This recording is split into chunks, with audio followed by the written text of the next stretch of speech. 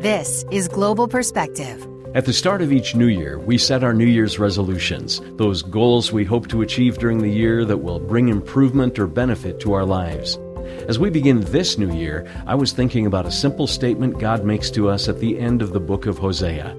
The ways of the Lord are right. The righteous walk in them.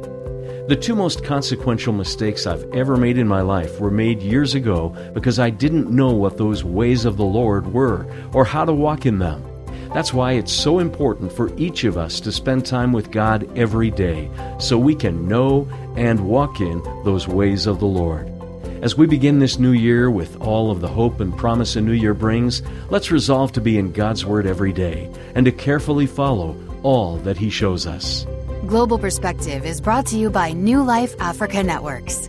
For more information, go to globalradio.us.